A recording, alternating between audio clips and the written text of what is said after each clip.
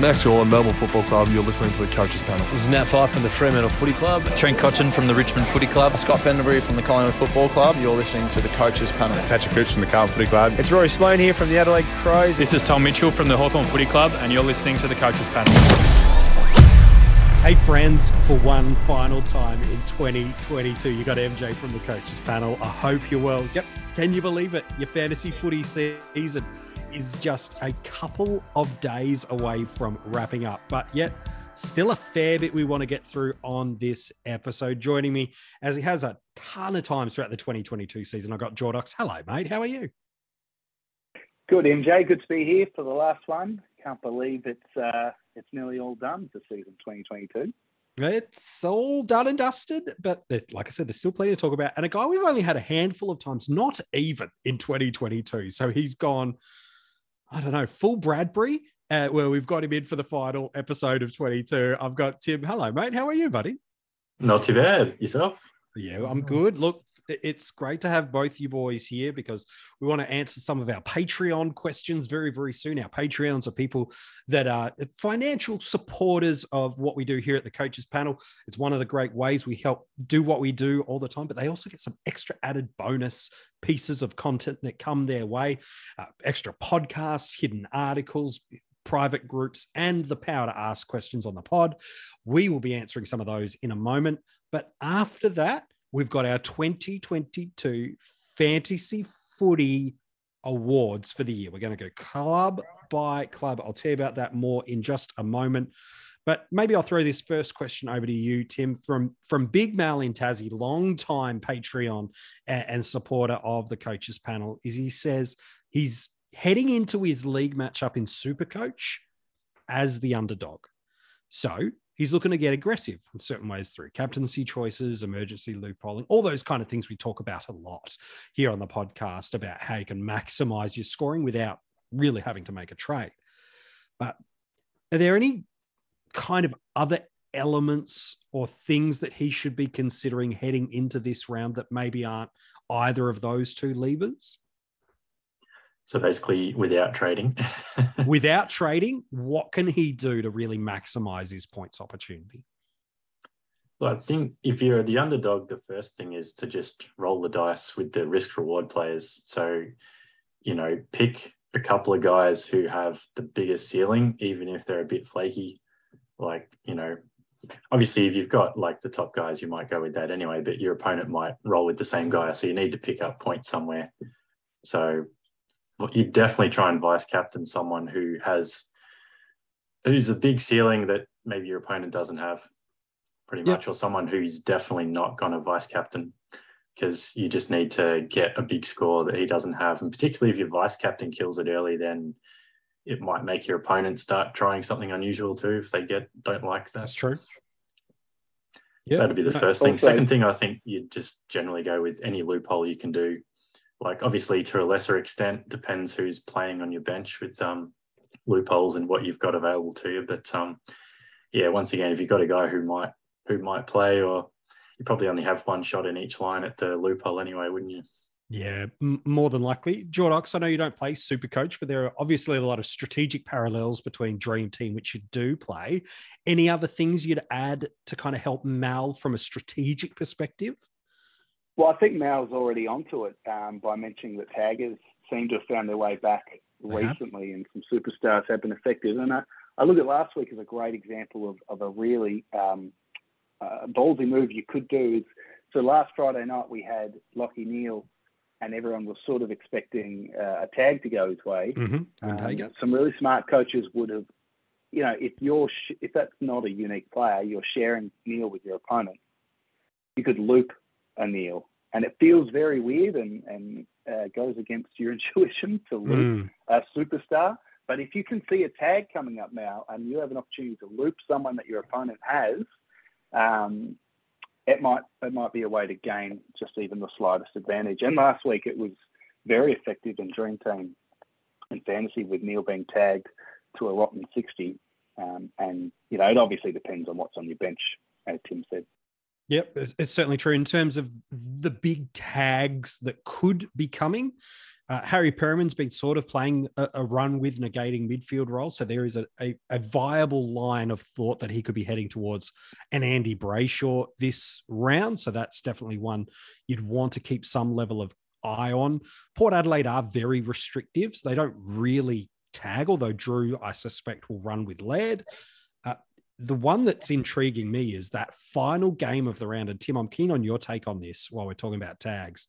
Saints taken on the Swans. Swans taken on the Saints. Clark, yes. Is he going to Hill or is he going to Sinclair? See, you would have thought they'd put him on Sinclair, or I would have thought so. Or certainly if you're a Sinclair owner, you should be worried about that. Yeah, I would be very much so. And then from a sorry, Jordox, what were you going to add in? I was going to say on that, I like the idea of heading into Sunday and some coaches being scared off by the Clark tag on Sinclair. Yep. Don't underestimate the importance of taking Brad Hill out of the game. No question. I reckon it's 50-50. Yep, it's very true. And then Sydney midfield, Kane and I talked about this a little bit on last week's episode about how teams choose to play that midfield of Sydney.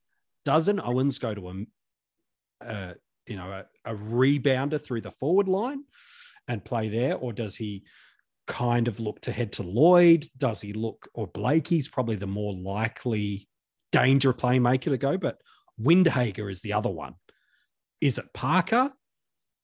Is it Warner? Or is it Mills? Where do you boys think Windhager goes this week? And he's been quite restricted the past couple of weeks. Who do you think he's more likely to go to, given all three are candidates? We'll go with you, Parker. You think he goes to Parker? What about for you, Tim?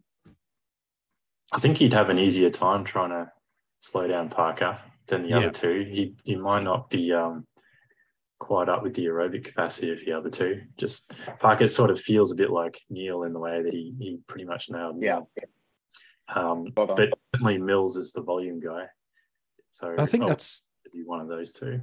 Yeah, and that's the thing with Mills is even if offensively he's not impacting the game, defensively through tackles, he's one of the better premium midfielders we have. While he does have some positional instability where he can get flipped around to a centre bounce to the wing to the spare man down back, is because he's so good. He can score in so many different areas. So the only reason you'd be saving the C is if you're in Big Mal's territory of you're heading into Sunday, your VC only goes 115 and you need a 130, 140 to win it all, then he's probably someone you're really likely looking at. Well, there you go. There's a couple of tag options. Hope that's helpful for you. Nick's got a question. It's an ultimate footy one. I'll throw it over to you, Tim. What's the likelihood of Billings retaining forward status? He's looking at trading into him. What's your take on the forever injured Jack Billings? Probably not the best one to ask that, to be honest. I really am unsure on that one myself. Have you got an opinion on the Billings forward status? I think he's borderline to keep it because he spent a lot of time wing this year. But what we do know is that there was enough time early in the season based off champion data where he did pick up the forward status during the year. So I think it's a line ball. Sometimes ultimate footy just award those line balls, especially if we're a little shallow for forward premiums in the year. So I would say, Nick, it's line ball. I wouldn't trade into him blind without having that heavy confidence that he has it. And then second, I just don't think he's any more than at best 85, 90 forward. And so to leap blind into that St Kilda side continuing to need some kind of constant revolution, I wouldn't be going there just personally. I'd probably look to let it slide. And if come February, the position lands your way, I'm probably a little more hesitant like you, Tim, to want to trade into him. All right, last two questions before we get into our Fantasy Footy Awards club by club. Ian McRae has got one trade left to go in Supercoach and in Dream Team. Is there anybody with a matchup this week that you boys, again, it's probably format dependent, but that you would move heaven on earth on that would be a a really unusual choice from ceiling. Is there any names you'd like to throw in the mix? I got two. Yep. I was just having to think before the pod about this. The only thing is, I don't know if I'd move heaven and earth to get these players, but certainly an unusual choice for the last game of the year would be both from the showdown on Saturday night. Okay. One is the big Rob Dog, Riley O'Brien. Yes. Who's had a so-so year for fantasy and for the Crows, but he does come up against a fairly ruckless Port Adelaide. Yeah, Finlayson. And I think Rob's going to finish off on a big note. And then in the same game is Dan Houston. I just love his ceiling. Yeah. Last week he did really well in a big win against Essendon. I'm hoping it's not a big win against Adelaide, but he is a guy that can rack it up, and I think that's a good matchup for him. Yeah, and any names you want to throw in the mix there, Tim? Again, format dependent maybe, but some guys that you think could have some really gravy matchups that could pop a unicorn score for the year. Yeah, so if you're looking for unusual guys, firstly I go Tom Lynch. Obviously not the North Melbourne one. No, so he's not giving you nothing. I know Lynch just kicked 8, so he obviously seems good, but his last 3 weeks have all been big, and especially if Rutten is still coaching this week, Essendon could concede 30 goals. It's just it could be really brutal. They're not going to care. They're going to get absolutely flogged. Unless Richmond rest half a dozen players for whatever reason. But with the pre-finals bye, that happens a lot less. So certainly a cheaper guy, Tom Lynch, should be pretty good. If you want some iffy names. Here we go. This is the real good ones, ladies and gentlemen. Write these suckers down. These are the guys who look good until they have their crap week and you realise you got sucked in. Like Nick Haynes, last 2 weeks has been pretty big. I imagine he's pretty cheap at the moment. So you wouldn't be moving heaven and earth to get him, but it'd be the kind of guy if you need to make one sort of cheaper trade and to get the one premium with the other one, you might go someone like him, or if you're unlimited funds. Again, they're playing Freo. I don't know if Freo is the kind of matchup you want to trade into, but the Giants do love chipping it around. So they do. Who's that? And I think you had a pretty good premium option too. I've got a couple. If I love trading into blokes when it's their last game. So I know some might be keen on a Robbie Gray showdown medal number 37, but I'm more alluding to a player like a Ben McAvoy coming up against the Bulldogs. I think he, as a ruck forward option, shown some ability recently to score well. The past couple of weeks, in fact, for big chunks of the year, defenders against Melbourne have been a thing. And so a Kitty Coleman as a defender forward might just be the right sort of option. I know people are quite bullish on a Daniel Rich this week too. But for me, Coleman as a defender forward, potential versatility, gives you another look at a bench option. I don't mind. And then the Hawks take on the Dogs. So of course you could really go nuts on a Blake Hardwick sort of type if you really want to test your friendship with somebody. I wouldn't do it, but if you're looking for unusual that could go 130 plus, these are guys that have got potential and the matchups. You got any more Jordox before we move on? Yeah, last one in the Hawks Bulldogs game. So I just want to paint this picture for you, all right? Last game of the year. Sam Mitchell's done a fantastic job at sort of changing the look of that Hawthorn midfield. Oh, here it comes. I can smell this a mile off. And Titch has been moved to the side. It's the last game of the year. It's at a ground that he loves historically. And if there is any idea that they might look to trade Tom Mitchell in the off-season, if I was Sam Mitchell, I'd say, go on, son. Get your 50 touches. Do what you do to just make you look a little prettier as we enter the trade period. If he does, oh boy, Tom Mitchell. He owes a lot of coaches. Anyone that's still got him, he does owe. He certainly does too. All right. Well, there's a couple of ones. Last question we've got is from James. It's Supercoach question. Goldstein's listed as a test. That's true. He's got his last trade. Is it worth taking a punt on the likes of a Tom Lynch? Are there any other suggestions? I think you're right, James. I think you're looking at the one play matchup, and it was the first name that came out of Tim's mouth was Tom Lynch. You're looking for a guy that can give you 150. He's absolutely a guy that can give you 150. He can also give you 15. But but you got to go those high risk, high rewards. So I'm a Goldstein owner and Supercoach, and that's exactly the sort of move I'd be looking to make if you had the luxury of a trade to kind of roll through there. So, and even because he's a test Goldstein, I actually think he'll get up and play, but it's still a play anyway. I mean, he's going to be up against Witts. Not going to be an easy matchup anyway. So if you got nothing else, I'd still look at doing it, even if you would. It's going to be a fascinating round of footy before we do look to these 2022 awards. Is you've got 2 or 3 games that are spicy matchups, either because they're finals defining or reputational defining in terms of the showdown. And then one of the in these matchups I'm alluding to are Carlton and Collingwood. One team's pushing top 4, the other to push into the top 8. Brisbane and Melbourne, I think the loser's more than likely to slide out of the top 4 or just hold in through there. And then you've got a couple of matchups that could get very soft very quick and be very bruise-free footy. And I'm alluding to Giants Dockers, Essendon Richmond, even to a lesser extent, the Hawthorn Bulldogs game, if by then the Bulldogs year is done based on existing matchups. And again, the St Kilda Swans game, that final game of the year where there's one team that's out of the equation, almost mathematically possible, but by then it'll be known whether the Saints can't make it. So we could see some real bruise-free footy as well as some absolute final style footy in at least 3 matchups this week. So it's a fascinating round of footy for coaches to look at. All right. Well, as we do in our final in-season podcast of the year, we always look to award our fantasy footy awards. But rather than looking across the entirety of the comp and saying who are our best cash cows or whatever the category is, we like looking at it club by club, just a little bit, give a bit of love to every AFL team. So we'll rocket fire through them, but we're going to go team by team. Jordox, I want you to find for me the MVP of every team. Now, it doesn't mean it's the best scorer, the best average, but who you're saying, whatever that category is MVP.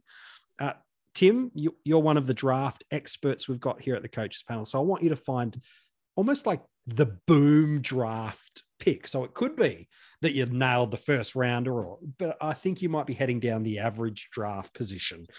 Maybe a little more. We'll see how you go. Jordox, we're going to keep you busy on this pod. Then I'd love for you to find me the cash cow from that club that we should have had. So coming back into salary caps. And then I'll wrap us up with a 2023 watch list player from that club. Whew, we got a lot to get through in the next 30 minutes or so. So, Jordox, let's go to the Crows. Who's the MVP? Well, he's the MVP of the whole competition, Rory Laird. Absolutely stunning season from a fantasy perspective. So that's a fairly easy one. I mean, he's cleared the 120 average in both the formats. Yep. And really, if you didn't have him on the back end of the year, you're probably not going to be having too much success, whether it be overall or in your leagues. Yep, fair enough too. Dawson, probably unlucky, but that's just more how good Laird has been rather than anything else. Tim, who's our draft superstar from the Crows? All right, so honourable mentions to the 2 guys you just said, Dawson and Laird. Pretty good picks if you got them, even where they went. But best draft pick or waiver pickup had to be Sam Berry. Yep. If he even got drafted, his average draft position is 320 for a guy averaging mid-80s as a forward. So if you ever drafted him, you've done well. You'd be very happy. Oh, you would. All right. Cash cows from the Crows. We got a couple this year. Jordox, who are we giving it to? I think the first one you think of is Josh Rochelle because of the start he had, but I reckon the cash cow of the year is Jake Soligo, who played the first game or 2 at a very small score, had to find his way in the 2s, but has played every game since round 9 for Adelaide, and has really established himself in the squad. He's great to watch as a Crows fan, and he's scored and made probably the most money. I think he would have made more money than Rochelle by the end of it. Yep. No, he's a good shout. For me, the 2023 watch list from the Crows, we've already mentioned his name. I could have said Schonberg, but that's a lot of future forecasting. I could have gone back and picked the easy picks of Dawson and Laird, but I'm not doing that. for me, Sam Berry has got all the pedigree to be a legitimate A-grade premium. So since, and Tim alluded to him, since the past 9 games, he's going to lose forward status. But in the past 9 games, he's averaging a mid to low 90s across the format. He's regularly getting 10 plus tackles. And it's something that we talk about in our keeper league content when we do our top 50 keeper league prospects, which by the way will be dropping through October for our Patreons and paid Spotify subscribers. So you can go and check that out. But we often talk about a guy that can get 20 touches and then build columns of tackles, marks, and goals up to a total of 10. Berry's already there on tackles alone. And in the past 9 games, he's only had 3 games with 20 disposals or more. So if he can bump up some of those possessions, he's heading very much in the trend of how Jack Steele was developing in early days at St Kilda. So for me, he's on the 2023 watch list. Let's go to Brisbane. Who's the MVP, Jordox? Yeah, pretty easy one again. Lachie Neale was a very, very popular pick at the start of the year. And, I know he's tapered off a little bit in the last 4 to 5 weeks. There's been some tag-affected games, and Hugh McLuggage is coming for him in a big way in terms of the best fantasy guy at Brisbane. But no, Lachie Neale, pretty easy one. Nice. That draft one, I'm fascinated to see who you're handing this out to, Tim. There's a couple that could be right in the mix. Yeah, I actually found it hard with Brisbane. There's no clear standout. Like even guys like McCluggage who have been on fire lately, he didn't start off that way. So his actually season average is pretty much about what you would have guessed. So couldn't really call him a draft bargain. Okay. The best one is a guy who seemed to be off waivers early on the season. That's a guy you spoke about earlier, Kitty Coleman. The back forward averaging close to 80. Draft position was 272 on average, but most likely if he got picked up, he would have been dropped. So yep, I think anyone who picked him up would have been pretty wrapped. Good shout. I reckon. Yeah, and that versatility in drafts to have that defender forward, flip it around, depending. Like you're right, that's huge. Nice shout. Who's the cow that we're giving this to, Jordox? I think this could be another fun one for you. Yeah, I did struggle with the Brisbane kids and the Brisbane cows, and I actually landed on Kadeem Coleman as well. I know he wasn't, basement price, but he was someone that a lot of people did jump on earlier in the year and probably got burnt, but anyone that either stuck fat or jumped on at the right time, he had a nice little patch when Daniel Rich kept getting either knocked out or hurt or sick. He had this patch of being in and out, and Coleman lapped it up, got some good scores in there. But yeah, tough with Brisbane, top side. There weren't a lot of kids coming through, so I had to go to Coleman. Yeah, I don't think that's, some people, again, depending on the format you play, go, he's not a cow, how dare you? But his starting price in Supercoach was just over 260,000, and he was under 350 in DT. And so, yeah, I think it's probably stretching, but in terms of making us money, he's absolutely a shout across the formats, no doubt. For me, look, there's a couple of lines I like the look of, but I'm going after Darcy Wilmont. For me, he was in a lot of starting squads this year, real attacking, aggressive rebounder. But with the emergence of Kitty Coleman that you've both alluded to, people just haven't been able to see a space for him. I would be really surprised to not see him get games early next year. He might even push up to the wing as McCluggage just kind of establishes himself more as a centre bounce midfielder too. So Wilmont for me is going to be the basement price cow I've got my eye on. Let's talk about the Blues. Oh, yeah, sorry. One more for Brisbane, Will Ashcroft. Yeah, good shout. Hasn't been drafted yet, but he will be. Well, yeah, technically I didn't want to pick a guy that's not arrived yet, but gee whiz, he's the guy. He'll be in everyone's team. He's going to be in everyone's team. He'll be in the 50 most relevant just because he'll be in everyone's team. Yes, I've given away one of the 50. I'm so sorry. But you're right. He's absolutely a guy that we should be looking at next year. Let's talk about the Blues. Who's the MVP? Sam Doherty. Incredible story. So great to see him out there. I certainly didn't think he'd come back and dominate from a fantasy perspective the way he has. Special mention to Paddy Cripps, who's really found his 2018 form, if you can remember that far back. But no, Sam Doherty across the board, absolute star. Even on the weekend, thrown into the guts, getting CBAs, laying tackles. He does it all. Yep. Good shout. Draft. Draft, yep. Doherty is Wow, averaging yeah. 109, and his average draft position was 119. So basically picking up 110 defender in the 10th, Like the 10th, 12th 11th, round 12th or whatever, round. depending how big your draft is, that's just ridiculous. Gee whiz, that's Like, there's that's been the some sort of thing steals. that wins you draft leagues. So Yes, it basically, is. played basically every game, and you got in there. So to win draft leagues, it's not like you want to draft a guy, one round earlier than people thought he should have been and have a hit with that. It doesn't really win you draft leagues. It's when you get a guy like Doherty in the 10th or 12th round, that wins you draft leagues. Yeah, 100%. It's a good shout. From a Cows perspective, we had a couple to look at. Jordox, who have you landed for us? Yeah, well, if you didn't like Kadeem Coleman, you're not going to like this guy. And again, the definition of cash cow, I mean, the way I looked at it was who was someone that you started with or picked up with the intent to make you money and Sure. sell them. That's fine. That's the parameter. But this guy ended up being a keeper. So George Hewitt came across from Sydney, defender status. I think everyone sort of jumped on thinking we'll get 100K out of him and move him on. And, if not for his back injury, he became a keeper for the whole year. So another one that probably didn't go too early in drafts as well and would have been very handy for the year. Averaging, I think, 99 DT and probably similar in Supercoach. Not bad. Yeah, look, Durden's probably the other one if you want a genuine cow, but he was never a monster for you that really burnt you. But yeah, if you're taking the value buy of the year, 100% he's it. From me, the guy I'm genuinely watching in 2023 from the Blues is Sam Walsh.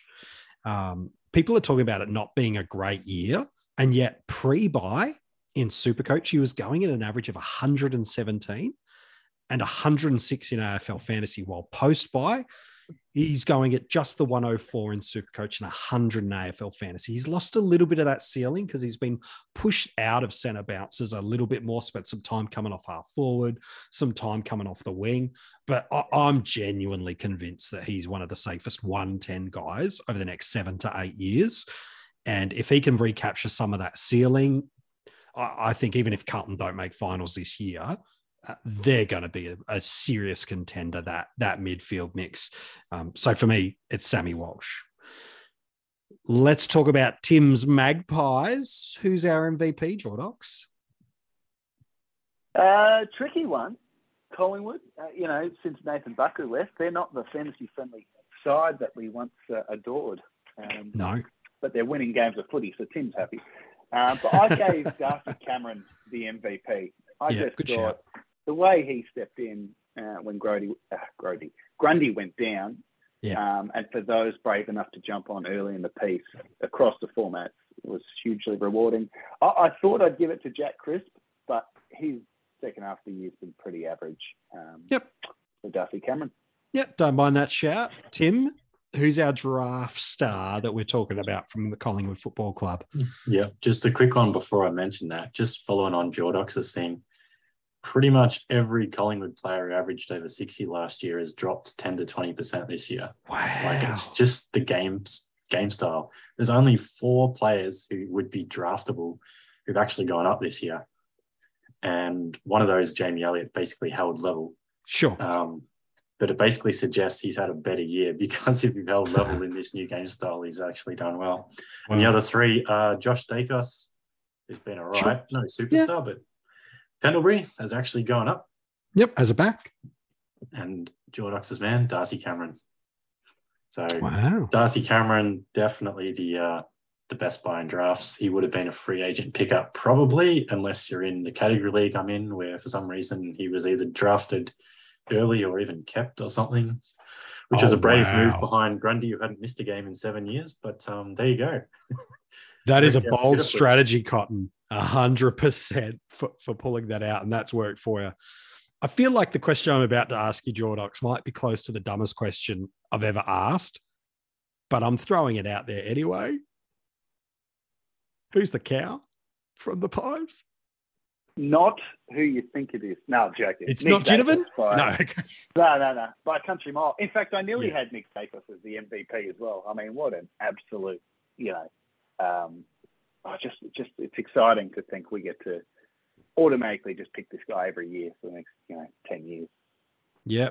Look, he had an ADP in Ultimate Footy of 143. So you could have built a case that, we could all be saying Daicos for every single category here if we wanted to. He's the best first-year fantasy player in my eyes. I know some would compare it to Barlow. I don't think that's fair. I think because he's been defensive eligible, that's moved him up a rung that guys like Toby Green, Sam Walsh, just haven't been able to hit. So for me, this is the best debut season of a first-year player I've ever seen. Just absolute gun. In terms of who I've got an eye on for 2023, there's a couple you could throw in there. Daicos could genuinely be one of them, but it's not who I've got. For me, there's a real obvious low-hanging fruit, and that's Brodie Grundy. And that is, he's a genuine A-grade ruckman. There's a chance he might not be at the club, so that's obviously a big caveat. But as good as Darcy Cameron has been this year, I think sometimes with recency bias, we just forget how good Grundy is as a footballer. He'll be given a significant discount after only playing a handful of games this year. In AFL fantasy, it might not be as appealing because they only award the discount to the higher years average of the previous two, which means he's going to find himself based off his average of 2021, which is a 104. A 106. So it won't be at the 93.3 in Dream Team or the 103 in Supercoach where he's getting that average. But for me, the Rucks is a really tough line potentially in 23. So he's one. The other, if he lands there, Tim Taranto. If he lands there, Timmy Taranto will be really hard to ignore at that Collingwood team. Yeah, see, I was actually going the other way with Taranto. I was thinking if he comes to Collingwood, like you saw what happened to the rest of the Pies players in fantasy this year. Yeah. I know the Pies have said that they would be looking for a midfielder, so suggesting if they got someone like Taranto, they'd play him in the midfield, not up forward. Yep. But he'd be playing in Collingwood's game style, so... That's true. Yep, that's a really good shout. It'll be interesting to see what happens there because the other club he's rumoured to go to is Richmond, which is equally as unappealing of that 110 fantasy premium, which he has shown he's got the potential in AFL fantasy and 105 in Supercoach. So if he was heading towards, I don't know, like a St Kilda, like it'd be really interesting for us, but unfortunately not likely to head to a club we're interested in. Let's talk about the Bombers, or are they Jordax? Is there something you want to say about the Pies before we move on? Yeah, just Jordan De Goey is the one that interests me for next year. Whether he leaves or moves, whatever he does, he's underperformed for what he's capable of, and if he can focus on footy and there's not as many distractions as there's been, he's someone I've got a good eye on for next year. All right, fair enough. Let's talk Bombers. Who's the MVP, man? Yeah, so interesting year for Zach Merritt. He takes out the MVP. Really interesting year. I know he missed a bit of footy earlier in the year with that injury. Since he's come back, he was like a budget guy to jump on. Yeah, gave coaches, some huge scores and really looked like. Actually, I know in Dream Team, in terms of price, had he not been tagged to that 55, he was headed to the $1 million mark with Laird. Who would have thought that when coaches probably paid under $800K for him, thinking this guy will get to $1 million? He didn't, and he's actually since been disappointing. So he's had two tag games. Two very heavy tags, yeah. He's got Richmond this week, so he won't cop that. He'll give people a nice final week, but... might be too late for me, MG. He may have my prelim. But that's okay. He'll get the MVP. Who else? Who else at the Bombers? It might be someone that Tim's about to mention, so we'll see. But I think you're right. I think he's the clear best Bomber. For drafts, though, they have given us a couple of nice bargain picks, though, Tim. So who have you landed with? Yeah, the best buy for drafts I would have is Mason Redman. Yep. Yeah. He's averaging 87, ADP of 260. Potentially would even have been a waiver pickup around early season. And he's had a couple of monster scores too. People who've done that. So How close was Nick Martin, just out of curiosity for you? Because again, he was probably drafted in a similar position. I had two guys. I had Redmond 1 and Martin 2. Yeah. Martin definitely was a waiver pickup, but he pretty much would have been everyone's number one choice after round 1. Correct. So whoever had first pick probably got him after round 1. And he's slowed down a bit, but he's an 80 averaging forward. So you're right. No, I agree. I think Redmond's one. By the way, he was in Ultimate Footy, which is where we're basing all our drafting data off, was drafted in 56% of teams. So, very nice draft day pickup for you, even better for you if you're doing that. For me, the Essendon player I'm really keeping an eye on is Darcy Parish for 2023. Pre-injury this year, he was going at 108 in AFL Fantasy and 118 in Supercoach. So presents some value. However, really big red flag around the uncertainty of who's coaching that team and stylistically, even if Rutten is coaching, what that means. Clearly, there's some significant change coming to that club. So any club that's got big unknowns around them in August, when you're looking at March for 23, they're really hard to project into. So Parrish should be the one. But again, I'm not sold without knowing the other variables. Go Jordox before we move to the next club. Just a quick one, Jordan Ridley. Especially if there's a new coach and a new game plan, he's going to be a fantasy gun. I'm still sure of it. He's still holding on. Still holding on. Let's talk about just needs the kickouts, doesn't he? Just needs the kickouts back. That's where he scored. He's got that great first name. Now, we missed the cash cow, MJ. I missed the cash cow. Sorry, mate. I think because subconsciously Tim mentioned him and you knew. That's exactly. Let's go with that. But Nick Martin, cash cow. Unbelievable. Pretty stiff not to get cash cow of the year. Let's not forget the guy started round 1, 5 goals from midfield, basically, getting smashed by Geelong. So I don't even know if he's kicked 5 for the rest of the year. So that's just very impressive. He's actually kicked a reasonable amount of goals. Oh, there you go. Well, I'll just shut my pie hole. Fair enough. All right. All right, let's go to the Dockers. MVP. Who are you handing this one to? Another pretty easy one.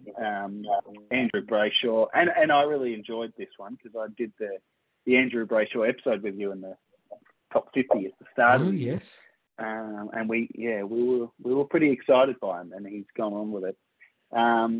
Absolutely smashed it. But the only knock is the tag games. Mm-hmm. But like you were talking about Walsh before, these guys are still so young. Yeah. And Brayshaw has shown, the ceiling. I think that took everyone, made everyone sit up and take notice of him. Was that round 2 monster. Yeah. But Brayshaw, pretty idiot for you. The draft is interesting. The Dockers have given us a couple of nice little picks. Who have you landed with, Tim? I've actually got 3 good ones. I've had a few. The best one is got to be Will Brodie. Yeah.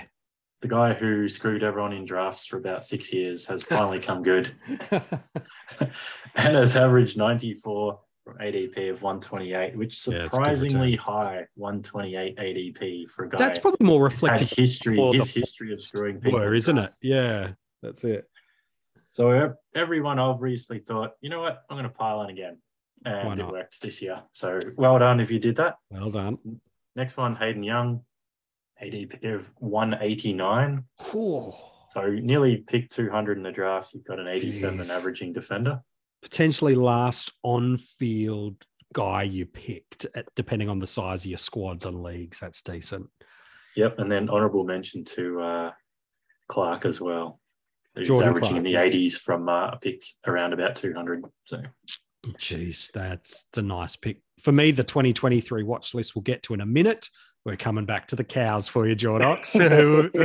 who have you got for me, man? Well, it's the same thing. Someone that Tim mentioned. So that's why you've switched on to the next bit. But look, special mention to Nathan O'Driscoll, who was really exciting. Yes, really important for a couple of weeks there. But got injured, and that was a shame. But again, Will Brodie, I mean, you would have picked him up with the intent to play him, make the cash, and move him on, and he's in most sides still as a keeper. So he gets the cash cow for the Dockers for me. It's true. And again, some formats, he's legitimately in the category of a genuine cash cow. In others, he's slightly more inflated, but definitely the best moneymaker we could have asked for from the Fremantle Footy Club. For me, the 2023 watch list is their skipper, Nat Fyfe. He's right now, this will be his lowest seasonal average ever in his entire career across the formats. And these are the caveats of selecting him. Injury-free preseason. It's going to be hard to ignore. And then he's a genuine candidate for mid-forward status. If either of those, if not either, if it's an injury-free preseason, it's going to be hard to ignore. If he gets DPP, watch the crowd flock onto Nat Fyfe in 2023, because this guy can go, even in AFL Fantasy and Dream Team, he can go 90s really easily. And Mundy's out of that midfield unit next year. So he's not going to be the key forward solution to him. Let's talk about the Cats. Who's the MVP, Jordox? This could go a couple of ways. Tricky one. But looking at the Supercoach scores as well, I landed on Tom Stewart. Nice. Despite missing, 4 games when he was suspended. Just his ceiling, and he's great to watch when he's on. He hasn't quite been the same since that suspension coming back. No, that's true. But Geelong, they're such a good, even spread side. It was hard to find anyone that truly dominated. Yep. In drafts, we got some value there, Tim, but who was the real winner? Yes, no real great standout. But I've gone with the utility man, who Chris Scott says is not a utility. Blitzer, that's right. He's ADP of 171, and for that you got a guy averaging 90 as a ruck defender. So first, that positional flexibility. Secondly, he's actually the number 7 ruckman in the league this year for average. So not bad. And there was a mid-year chunk too where he was playing that number 1 ruck role that he was going as good as anyone, if not at the best ruck, when we were really struggling in that middle time where Gawn was up and down, Grundy was out injured, Marshall was ruck sharing, O'Brien hadn't popped, Darcy hadn't popped. I'd have to run the numbers, Tim, but there's probably a period of time he might have been the best ruck for a 3 to 5 week window. Could have been. And he's even now just a couple of points behind about 3rd for the ruckman on the season, who I think is Marshall, off the top of my head. So, guys put him in a category league or a deep dynasty league, then all of a sudden, you're right. He's an absolute game-changing pick. Good shout. Yep. Except that he was rested for one of the weeks of finals in. That brings you back to the package, doesn't it? Yeah. That aside from probably costing someone their finals matchup, he's been great. Who's the cow, Jordox? We needing to leverage some stretching, or is there a pretty obvious option for you? I think this guy was fairly cheap across the board. You'll tell me if I'm wrong, but Tyson Stengel, 3 times a charm in AFL land at his 3rd club.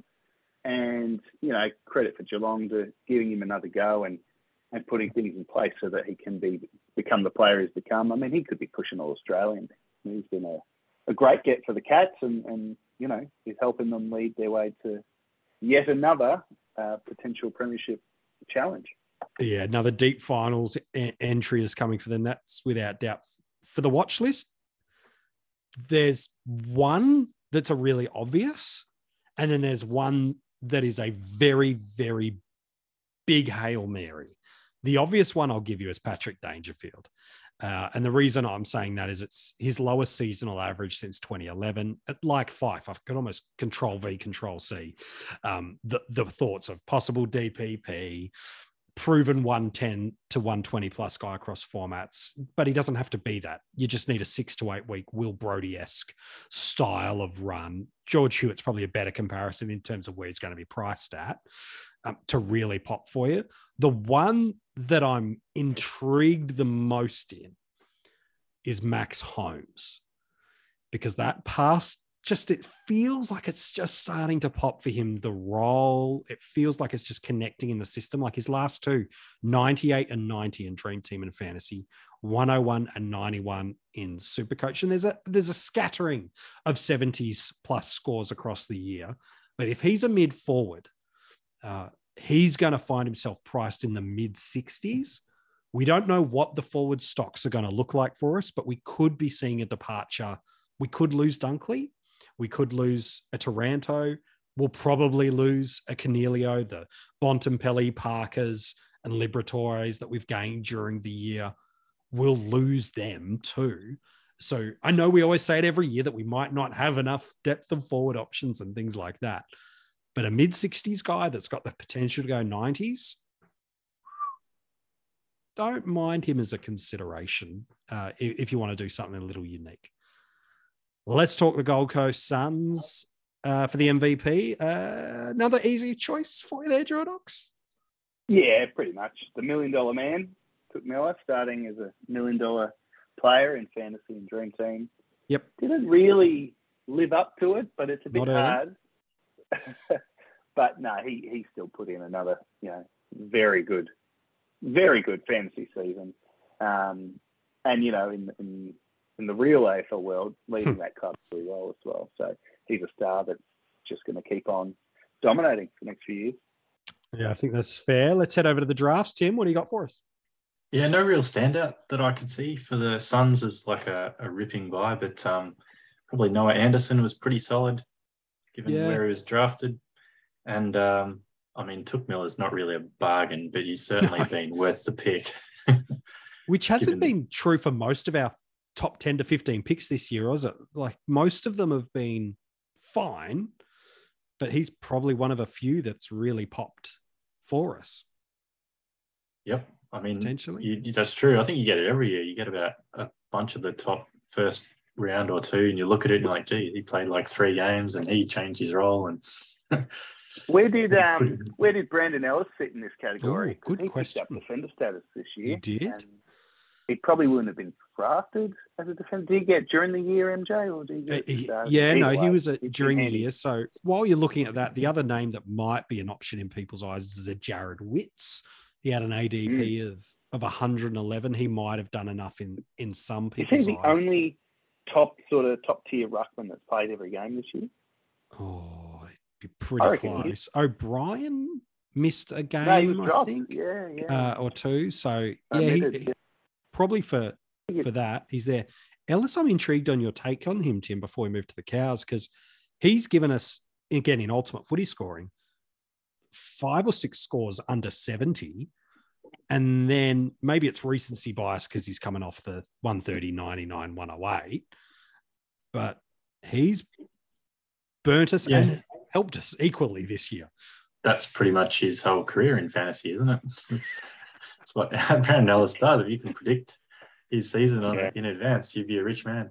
Yeah. End result is he would have not been a free agent. So whoever drafted him has got a mid-80s defender at ADP of 102. And with a nice feeling. You'd be happy with it, but it's not amazing. Not when Doherty's like 10, 20 picks later on an ADP. It's kind of hard to get super keen. Yeah, it's a fair shout.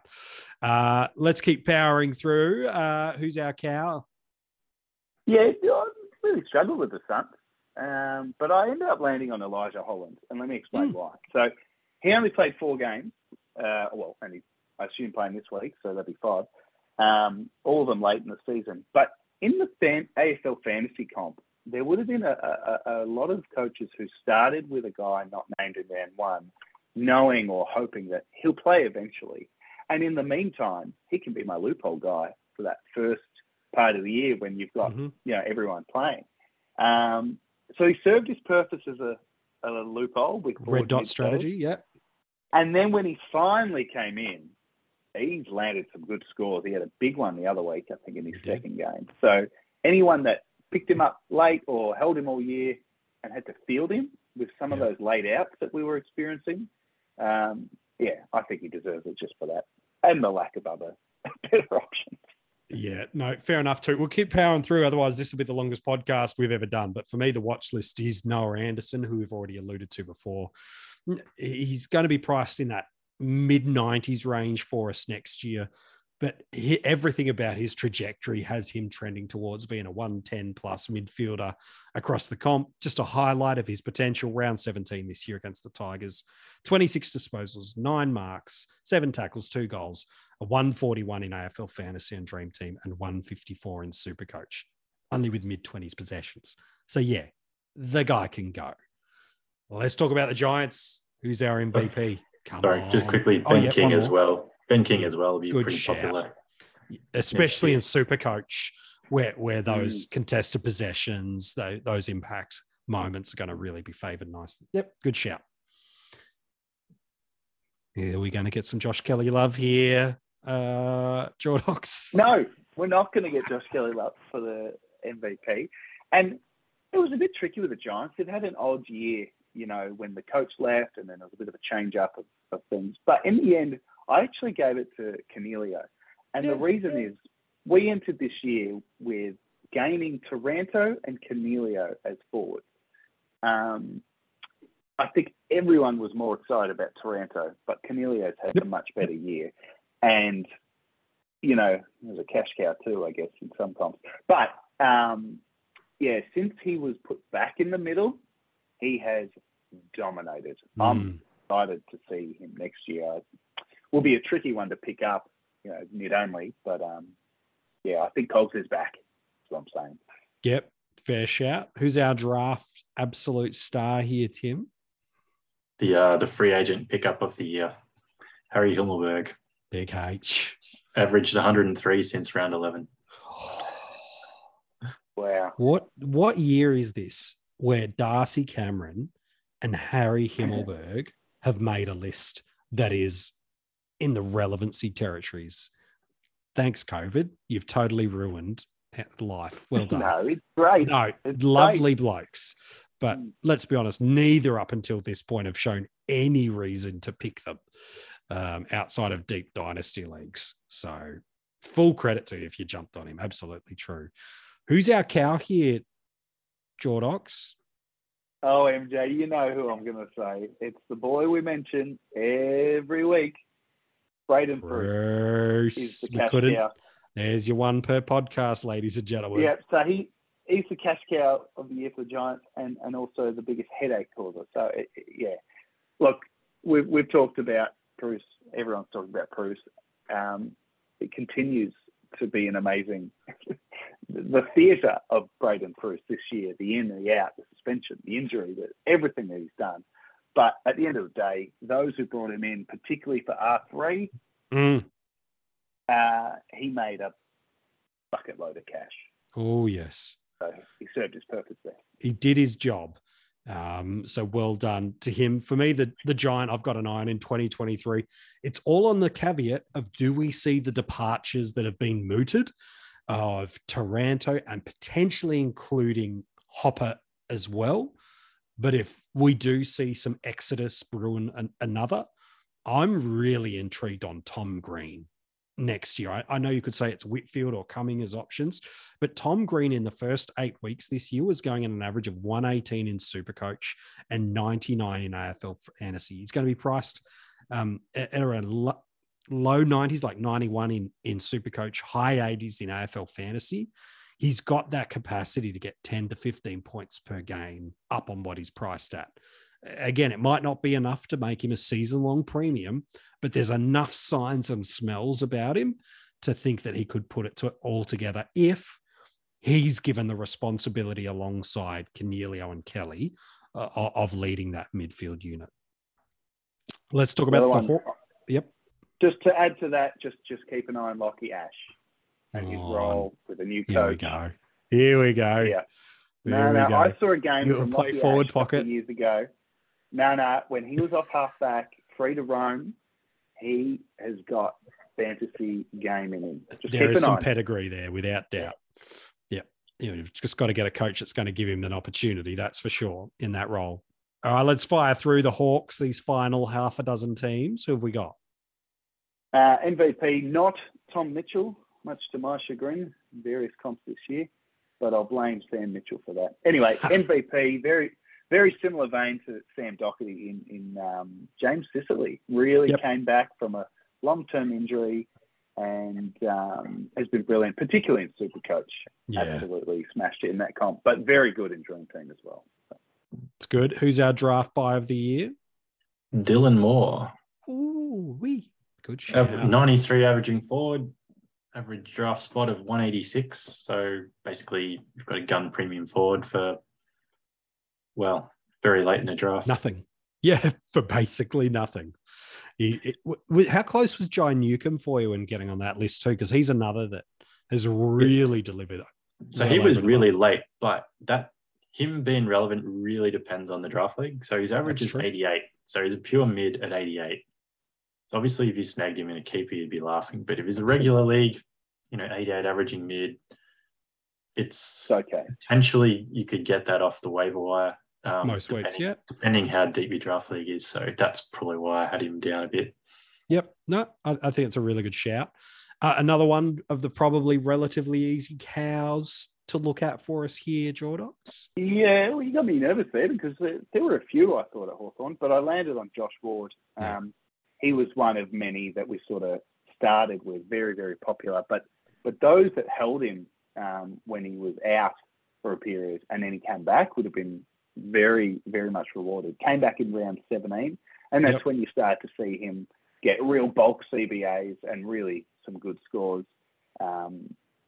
Real good player for the future there. Yeah. Was McDonald was the other one you were kind of flirting around with as I agree. He didn't have the scores, McDonald, but he just kept keeping on. I think he's probably played more games than Ward, but I just like Ward's ceiling. And if you got stuck having to field a cow at this time of year, you'd feel okay with Ward. Yep. No, fair enough too. For me, the watch list of 2023 is Ned Long. As a junior, still yet to debut for the Hawks, but as a junior showed a lot of fantasy pedigree. Basement price, unless he gets named this week, please, Sam Mitchell, don't ruin him for us. He should be pushing for a regular gig next year, especially if more of the statesmen of the Hawthorn Footy Club, Shields, Mitchell, etc., find less and less time in that midfield. So even with the rumour of a Carl Amon coming into the wings, I think Ned Long would be a really nice trio option in that midfield alongside Newcomb and also alongside the man we just mentioned before in Josh Ward. Let's talk about the Ds. Who's our MVP? There's a few, but Clayton Oliver just continues to be the number one guy in all the formats. I know he's huge in Supercoach as well, so pretty easy one there. Yep. Who's our draft here, Tim? All right, I reckon this guy's the number one draft pick of the year. Ooh. Average draft position of 219. He's 100 averaging defender, Angus Brayshaw. Good shout. Oh, yeah. 219. He went at 219. As a mid only. So he's one that picked up the status during the year and became relevant. And then opposite to that, the Ds have now thrown him into the midfield. So work that out. But they pushed him out of the midfield because they didn't have room for him in there. And now they put him back in the midfield and they realise they don't have room for James Harms. Interesting play by the Ds anyway. To be a good team where you've got the luxury of moving Angus Brayshaw, who's finished third in a Brownlow medal, to be your versatility swingman. That's a sign of a club that's got too much talent. I like that shout. I really like that shout. Is there any cows, Jordox, or money makers that you were really looking at for the Ds? They're a pretty settled team this year. Yeah, I really struggled. No surprise the reigning premiers didn't have a heap of kids coming through. I actually came up stumped, so I put Jake Bowie at a stretch because I know there was a little period there with people getting a little excited about picking him up for an on-field spot early, maybe the first third of the year. And look, that didn't work out, but because he'd hit some good scores, he would have made you a bit of money. So it wasn't a big fail. That's as far as I got. I may have missed one or two along the way, but that's all that stuck out for me. Right, you don't have to give one out. If their team sucked for cash cards, you can give it to them. Oh, I wasn't told that pre. Some of these are going to be no. He's okay, Bowie. He was fine. People missed probably his best score, which made it hard. But you're right. He's the best of the category. The cash generation from that big score, was enough to win him the award. Yeah, no, fair enough too. I agree. I think it's fair enough too. From a Melbourne, the watch list for me, Max Gawn is the guy I'm watching. And the reason is simply this. If the narrative of Luke Jackson departure is true, I would be shocked if they're genuinely looking at Brodie Grundy and Gawn as the 1-2 punch. It's possible, but I'd be really, really surprised if that's how they go. The rucks I see have been a headache this year and could continue on again in 2023. But if Jackson departs and nothing significant comes in, Melbourne will have to play Gawn in a number one clear and supreme role. And that's where, for me, I'm prepared to spend big dollars in the rucks or in any line when I see a clear and supreme option in a line. If Jackson's out, no big options come in that are going to limit that. Big Maxi, it's your year in 2023. Let's jump across the road, not quite to Punt Road, but across the suburb to North Melbourne. Who have you got as the MVP? I've got the first dual winners of the night. I just couldn't split these two, and both of them for their last 10 weeks, the second half of the year. So Jai Simpkin and Luke Davies-Uniacke have both given North fans a fair bit to get excited about in what's been a pretty bleak few years for their club. But just in terms of fantasy, Simpkin, I know it's been a few years kind of waiting for him to take that next step, and he still hasn't, because he finished last year similar and didn't get going till probably post-buys. But his scoring and the second half of the year has been really good. And then Luke Davies, or LDU, we'll just call him that. Yeah. I don't know a great deal about him. I know he's a big name, and I haven't looked at him in the fantasy world. His scores crept up on me the last 6 to 8 weeks. I had a look at them today and thought, oh, yeah. But his game on Saturday just gone against Adelaide, that reminded me of watching, like, under-14s footy, and they had to get a 17-year-old to play just to fill in numbers.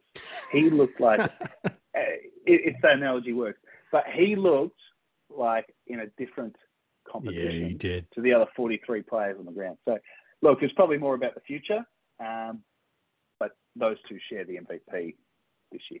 No, that's a good shout. In the drafts, you've got a couple of options that you might be looking at here, Tim. Who have you landed for us? Well, I went with LDU, and I think, as Geordie mentioned off air, that it's, his start wasn't great to the season. I mean, his first game was, but then his first couple of months weren't great. So hopefully no one dropped him. Oh, imagine that. Imagine that. Oh, that would be worse. Since I think it's round 8, about round 8 or 9, he's averaged, 104, I think I worked out since then. So basically for the last 3 or 4 months, he's been just awesome. Yep. You can't disagree. He's not going to make our cash cow category, is he? Now, Jordox, would I go 4 for 4 here, or? I've been pretty loose with the definition. No, this guy was one of the cash cows of the year, MJ. Come Tristan on, Sherry. say it. Yes. He was brilliant. A lot of coaches started with him, and then anyone that didn't jumped on when he was on the bubble in Supercoach and Dream Team. Picked up he's forward the number status, one ruck forward status. Forward. Yeah, shame he had the injury, but he made a heap of money and was very good to play on field. Yep, no, I agree. For me, the 2023 watch list, you could throw a few in there. Again, the uncertainty of coach structure, roles is always there. But, geez, Tom Powell is a guy that I'm still very, very bullish on what he could be. He'll be priced in a position that I think people won't realise how much value. He'll be going at 50 in Supercoach and 55 in AFL Fantasy and Dream Team. Yet there was a 4-game stretch in his debut year, like his 4th, 5th, 6th, and 7th game. This is what he did last 2021 season. 91, 73, 102, 104 in AFL Fantasy and Dream Team, 101, 74, 96, 97 in Supercoach. So there's scoring potential there in AFL level. He's a beast at junior level. The question, of course, is who's coming into coach? How do they balance Simpkin, LDU, Cunnington, and co rolling through there. And maybe Jason Horne-Francis will be through there as well. So it might be a tough one, but if the stars align, he's in the mix. MJ, you just mentioned someone, and I have to backtrack just quickly because there'll be people listening to this screaming at the podcast that I didn't mention Horne-Francis in the cash cow of the year. So he can share that with Sherry. I missed him when I was looking before, maybe because in my mind... Cherry's better. Yeah, you like Cherry better? Yeah, all right. Yeah, I did. Yeah, I thought you nailed it. It was fine. The hyphen was fine. But for what you paid for, I don't think it might have been the quintessential pick, which Cherry probably was a little more. So special mention. Special mentions, honourable mentions. All right, let's head to Port Adelaide. Who's the MVP, Jordox? Yeah, nothing too flash over at the Power this year from a fantasy perspective. Ollie Wines wins it. Didn't have his best year, but that's a bit harsh just because the year before he won a Brownlow and was incredible. But look, he had a fine year. You wouldn't have been happy if you started with him, but if you traded your way into him at the right time this year, particularly in Supercoach as well, you would have been happy. But yeah, he gets the MVP for Port Adelaide. Yeah, Rosie, was he close for you, or Wines just over the year got you over the line? Okay. Yeah, he got close, Rosie. And even Butters, I know he was frustrating, but those two, they're finishing quite strong. But no, Wines for the body work. All right, fair enough. Who's your draft guy here, Tim? Again, I put Rosie at number 2. So Dan Houston. Nice. Dan Houston's averaging, mid-90s at ADP of 102. Yeah, it's hard to get past that, isn't it? You'd be pretty happy with that, I reckon. Oh, yeah. Started the year with a 150 in DT and fantasy, which would have been instant reward. Oh, would it? Yeah, we talked about him. Started the pod, just his ceiling. Yep. No, it's really, really true. The Cow's interesting one here, Jordox. Who have you landed with? I didn't have a very long look. I just remembered Sam Hayes and his role that he played for fantasy coaches in a time where, I think it was a time where money was starting to dry up, and then he became R3, maybe R2, if Bruce was doing what he was doing and getting suspended and whatnot. But Hayes, as the number 1 at Port, once Lycett went down, didn't get as long a run at it as I thought, but did enough to make the cash that those wanted from him. Yeah, no, I think that's true. And I wouldn't have been opposed if you threw Teakle in there too, more just for that mid-year, that releasing of cash that he could have got you that ruck forward link with Marshall, English, Goldstein, But I think you bang on there when it comes to Hayes being the pick. For me, from a Port Adelaide perspective, we've already mentioned this guy's name, and people will not pick him next year because he burnt them hard. But I am talking about Zach Butters as a watch list. He'll be a mid-only next year. Like I said, uber low ownership because of the hurt he's caused people. But in his last 6, he's averaging 97 in AFL Fantasy and Dream Team, 3 consecutive tons. In Supercoach, he's averaging 103 in his last 6, 4 consecutive tons. And look, it's probably more of an AFL Fantasy play where you're looking for value, but he's got the potential to be a 20 points per game, a value starting squad, and unique. So for me, I've got him right in the mix for me. And definitely mid-only, you were saying? Definitely mid-only, I think, that he'll be. I've been surprised by positional statuses of guys before, but for me, I think he and Rosie are both mids in 2023. Let's head to the Tigers, our final 5 teams. We'll keep powering through before we wrap it up. Who have you got for us as the MVP? The MVP, I've got Jaden Short, and then I've put in brackets before he went into the midfield. So start of the year, he was flying. He hit some really good ceiling scores, and then he went into the guts and he lost all those beautiful +6s, the easy mark and kick game. But look, the body of work, he's still handy when he went into the midfield. And next year when Tim Taranto goes to Richmond, we'll see Short back on the half-back flank, and he'll be worthy of our selection again. Fair enough too. Who's the draft win that really got us over the line here, Tim? The guy I went for was Vlosten. Yeah, good shout. I know he's missed a handful of games, but average of 90 at draft spot of 139 is pretty hard to turn down. And then sort of a quick mention to Dan Rioli as well. He's on all right with his DPP. Yep, defender forward. Not quite the Coleman levels of ceiling sometimes, but the availability and versatility, I agree that there's some really good shouts. Who's the cow from the Tigers that we've loved this year, Jordox? Yeah, they had a few this year, but I can't go past Noah Cumberland. I think he's played 6 games, so he'll play 7 if he plays this week. So certainly didn't help any of us early in the year, but if you wanted to jump on something, in the back half of the year, he made a bit of cash, was fieldable. I thought for many weeks there. And I think more than anything, Richmond fans would be absolutely licking their lips at the prospect of this guy. He looks a player, MJ. Yeah. Very exciting. How close did Gibcus get for you as a candidate in there, knowing he started the year and was probably more popular in ownership? He was in the mix. The longevity of Gibcus, he, particularly in Supercoach, he was very, very good the first half of the year. And a really great story too, like to be a top 10 draft pick in a club like Richmond and to really just play from the outset and really do well. So, special mention to him, but Cumberland he gets you off the seat of your couch. Let me just say really quickly on Cumberland, it's not really even fantasy relevant, but that week where he took the mark, he played on as the siren went, and he cost them the potential for a draw, I think it was. That's huge for a young kid to carry on his shoulders. The next week, he got the Rising Star nom, did he? I'm pretty sure he did. Yeah, I think that sounds about right. I think that's amazing that he did that. So anyway, enough of that. Yeah, he's a high-quality human being too.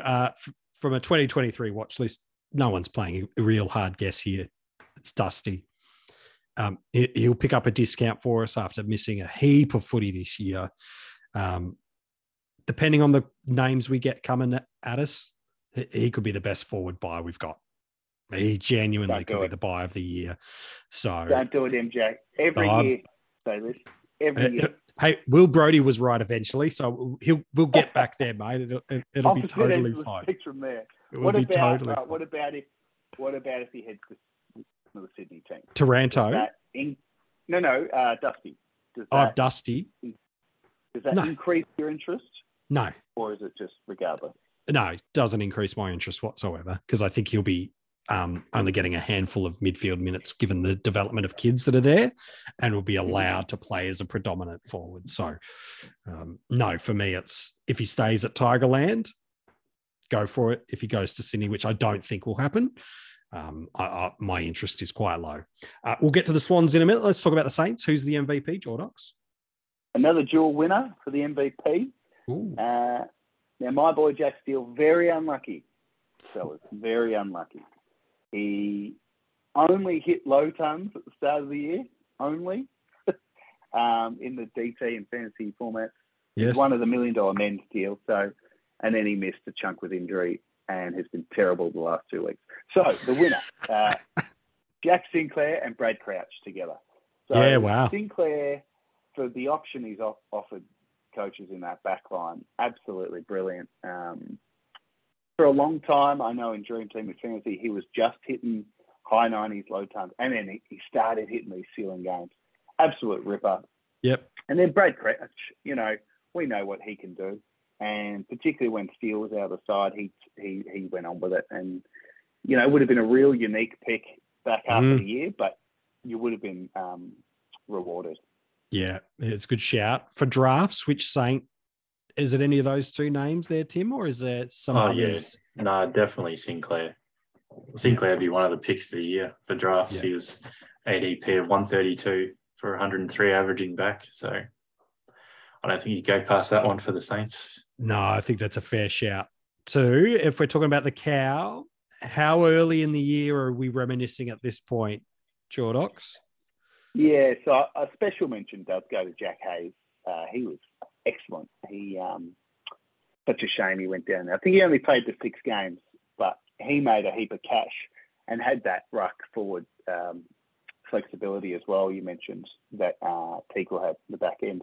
But I've given it to Marcus Windhager, who is only being talked about now because he's tagging superstars into almost, the ground. He's actually played most of the year. I was surprised how many games he played. Hasn't hit up anything too exciting score-wise.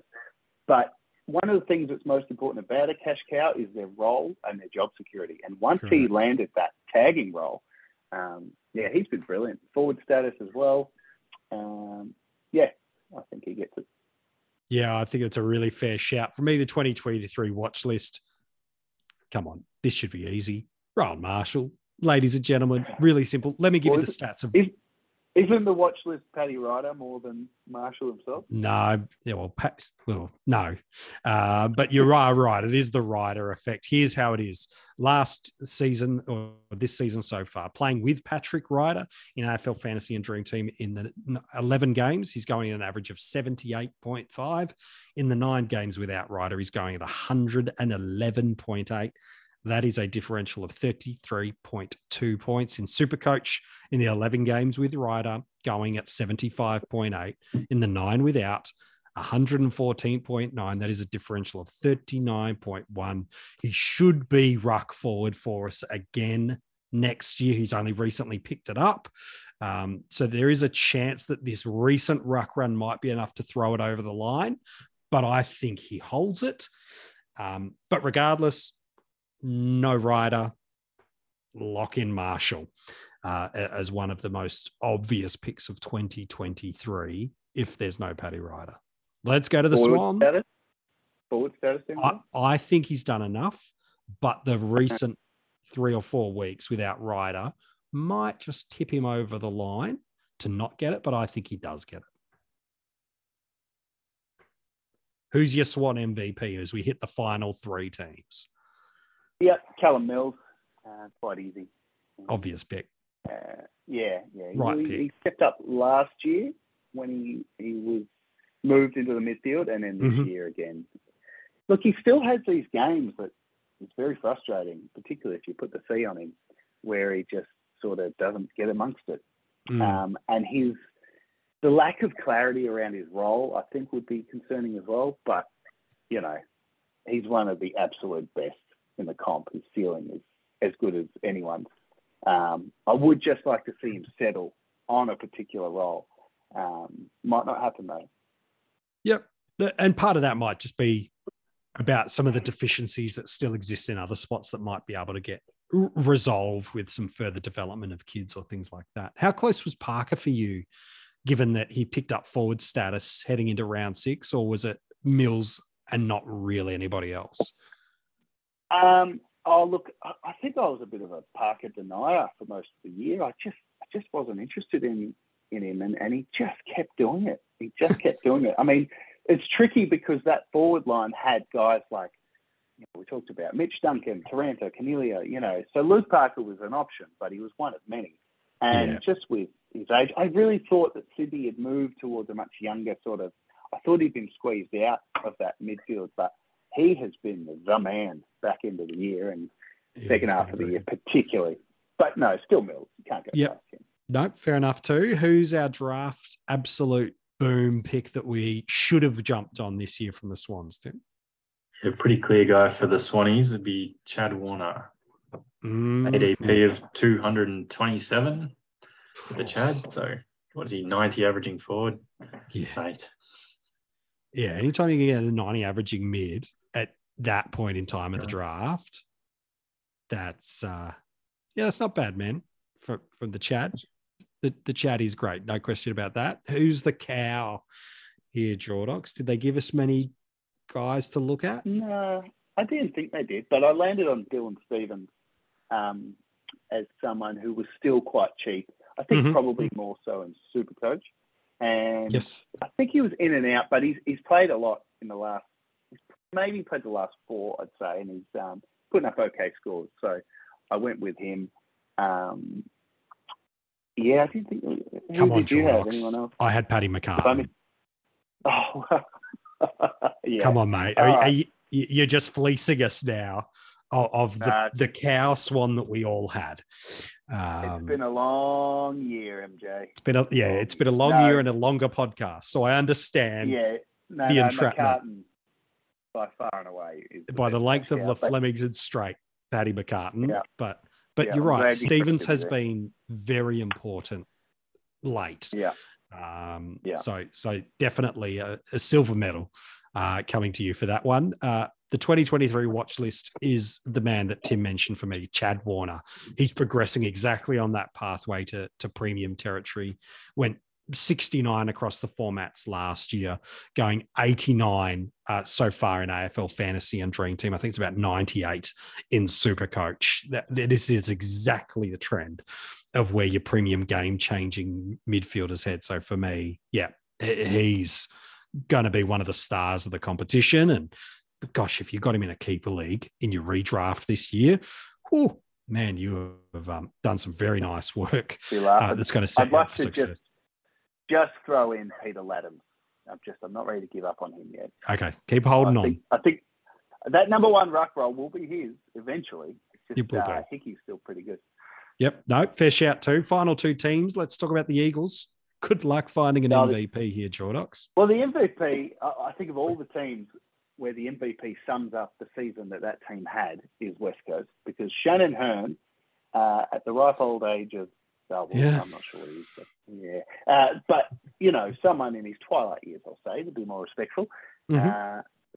Absolutely brilliant, predominantly in Supercoach, but in Dream Team as well, in a year where all the usual suspects in the fantasy world for West Coast were either injured, underdone, or just missing in action. Yeah, that's true. Good luck on the draft here, Tim. No, it's the same answer. Shannon Hearn. Yep. He's a one-man band down at the Eagles this year. Just 92 average at 123 ADP. Yeah, it's just not been there's just not been an option, really, has there? Even with the Cows, I think I know where you're going, but let's wait and see who's the cow for you here, Jordox, that you want to award it to. I got another dual winner because I can split these two. Brady Hoff for Perseverance. Yes. So he played early days, and a lot of people would have had him in the original squad and held him. And it was quite frustrating when COVID and the like was ravaging the Eagles squad, and he still wasn't getting the game. They were playing, non-AFL listed players. Anyway, he did come back in and has looked pretty good. Picked up a neat little sort of tidying up off half-back role. Yep. At times, and so for those that held him, he repaid the faith. And then Greg Clark for the that immediate sugar hit, that immediate cash generation. He came in and looked $1 million, and a couple of good options for the future there for West Coast. I love the year of Paddy Nash as a cash cow. He was one that really snuck under the radar for a lot of people because I think that was the genuine thought of, he's there for the top up. He's there as the top up. And then it wasn't just the 1 week or the 2 weeks. It was the 5 weeks and the 6 weeks and the 7 weeks that really got him through there. And he was one of their better scorers amongst that period. Early days he was, yeah. So for me, he's kind of that cash cow that I think got away from a lot of people that didn't go there for that reason of, this is his last game. He'll get squeezed out. This is his last game. Yeah. Once West Coast get all their bodies back, he'll be squeezed out. But he's one of those forgotten cows of 2022, not in the sense of people forgot him, but people didn't go near him because of that security concern that we had. For me, the Eagle that I don't want to say this. I don't want to say it. It's Elliot Yeo.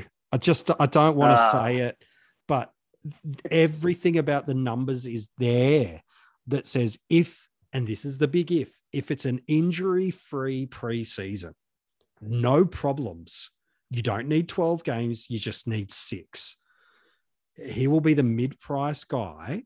Remember, in 2019, he was averaging tons across the formats for us. Before a discount hits in Dream Team, he'll be priced in the 50s. before a discount hits in Supercoach, he'll be in the 60s. Now, in AFL Fantasy, it'll be off his 2021 average of 83.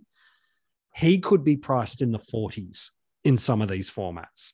You tell me you see a guy that only 2 years back is coming off tons and is fit and firing and ready to prove something. You can't tell me you don't see a couple of 100,000 Elliot Yeo and you just get a little itchy trigger finger on the selection. Throw in defender status and you've sold me. Done. Well, there's every chance that might just pop too. So it'll be interesting to see. All right, the final. Oh, yep. Alex Witherden. Oh no, don't know where he's at. Don't do it to yourself. Yeah. Alex Witherden. West Coast might have a new coach. Sure. Shanahan's going to play on by the sound of it, which is the main thing you're looking for if you're a Alex Witherden truther. But I am, and I think, keep an eye on him. All right, fair enough. All right, our last club, and this might be our longest podcast of the year. So well done, lads and ladies, for making it this far through. The Bulldogs. Who's our MVP? Yeah, I had a bit of fun with this one because you could go Jack McRae, even though Fantasy Dream Team hasn't been that good. Supercoach he has.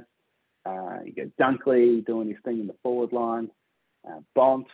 They've got so many, but I've given it to Tim English. Why not? Who led the charge for the first sort of half of the year. He had an unfortunate situation where he got COVID and the head knock and whatnot, but he was just churning out tons. It was such a great year to watch Tim English become what we all sort of thought he might be. And he was a forward ruck. So with that flexibility, he gets the MVP. Yep. Yeah, I don't disagree. He's right in the mix for us there. Who's our draft day star, Tim? I didn't go English because his ADP is surprisingly low. So everyone was kind of onto him. But Bailey Smith was the guy I went. Yeah, good shout. It was, 107 average for ADP at 82. That'd be higher than some of the guys who went in the first round, I'm guessing. Yeah. And one of the guys, you see this classic trend where a player loses DPP status and becomes mid-only. And all of a sudden, we all kind of think, he's not forward now. But when they're putting up midfield numbers anyway, and then he went and got it in the other formats anyway, mid-year. Yep. I think it's an interesting one. The cows interest me here, Jordox. Who have you landed with? I landed on Robbie McComb for I think it's a good shout. Longevity. And he just kept on going, and he just kept on getting a spot in that team and scored, between 50 and 70 in Dream Team Fantasy most weeks. So that's what you want from a cow. Yeah, and he picked up forward status for you too. That might have just extended that run on field, depending on how you balance out. I think you're right. I think he's the clear dog's choice. I think it's a really good shout from you. The 2023 watch list, you could put a bunch of guys in here. I'm going to go left field because if you've made it this far in the podcast, you deserve a little bit of something. I'm going Ed Richards as the 2023 watch list guy for me. In his last 5, his scoring range in AFL Fantasy and Dream Team has been between 88 and 109. And in Supercoach, his last 5 has been between 97 and 126. Yeah, he's going to be priced in the mid-70s in AFL Fantasy and low to mid-80s in Supercoach. I think it's more an AFL Fantasy kind of guy to go and take a flyer on. But my goodness, he has impacted the scoring of Dale and Daniel, and he does seem to be the flavour of the month for Bevo. But gee whiz, he's been sensational. He will be the Hayden Young of next year. Ooh. All right, there you go. That's a nice one. I don't have enough faith in Bevo to say that. Yeah, well, that's the problem, isn't it? There's like a timeline. He's like, hang on a minute, this guy's been a premium back for too long. I need to put someone else there. Yeah. Like you just rotate. I can't go through all of the 6 odd years he's been there, but Johannesson, Daniel, Dale, Bob Murphy. Murphy. There's been so many. like to say confidently that Ed Richards is going to take over the premium status that Bailey Dale, who's surely a better kick than him, and Caleb Daniel have been. It's a big call across the whole season. That's a bird person right there. I can't remember who it was, but I do know pre-season this year, there was an interview I saw with a Western Bulldogs player, a senior player. I can't remember who it was. And the interview was a range of players who have had a good pre-season and whatnot. And they said, Ed Richards is someone we want to get the ball in his hands. We want to play through him, which got me excited earlier in the year. Didn't really score much, but he's doing it now. So I know one of our panelists in Supercoach started with him. They were that bullish on him, and they're going, I was right. I was just 18 weeks early, but I was right. And so it will be an interesting one to watch in the off season, because as you both mentioned, the potential's there, but the Bevo getting bored and moving the magnets is definitely a real thing from him. Lads, you've been absolutely sensational, not just on this episode, but right throughout the full 2022 season in the preseason. So Tim, mate, as always, mate, appreciate your fine work. Cheers. And Jordox, to you, mate, absolute pleasure, mate. Well done. Thanks, mate, and thank you to you, MJ, for all the work you put in and the fantastic content that you put out for the fantasy world. It's very much appreciated, and I'm glad to have been a part of it again this year. Yeah, we love having you guys as a part of the coaches panel, but ultimately we love having you as a part of a listening community, reading community, a part of the fantasy footy community. The reason we do what we do is because, like you, we love talking about, we love the conversations that can be had. We love learning and growing along with you. So from me and from all of us here at the Coaches Panel, thank you for heading right throughout the year to coachespanel.tv and reading the articles, for keeping in touch with us across social media at Coaches Panel through the year, and checking out these podcasts that have been landing since January 1. We have dropped around about 80 episodes for you to check out. And that's not included what we've given to our Patreons, which is a bunch of other things. So if you've made it through this season with us, thank you so much. We've loved doing it. But the good news is our attention moves to 2023 really quickly. What you'll get from us in the off season, our Patreons will get everything, but there'll only just be a few things that comes the way into the public feed. So coachespanel.tv, if you're not a Patreon, for as little as a couple of bucks a month, you can get involved, or you can subscribe via Spotify podcasts to get the podcasts that drop in the off season. Here's what's coming your way, friends. The top 50 keeper prospects podcast season from Kane and I. Last year, we broke them into 7 tiers. Who made the list and why? We will talk you through that. Every player that moves clubs in the trade and the off-season period, we'll give you our fantasy footy review, player-by-player write-up, and then a podcast only for Patreons. You will get that review. And then we might even just drop a few other nuggets of articles that Louis is working on, some podcasts too for us that you'll get to hear about. They will be available for everyone, but you'll get those in the off season as well. And then once we hit December, the positions land early December, mid-December, the prices hit across your formats. And then just before Christmas, it's on. And then January 1, guess what I'll be doing with you, friends? Every single day for 50 days, you'll be doing podcasts with me, talking about the 50 most relevant. We're bringing it back again for you in 2023. Thanks so much for being with us in 2022. We can't wait to spend 23 talking fantasy footy with you yet again.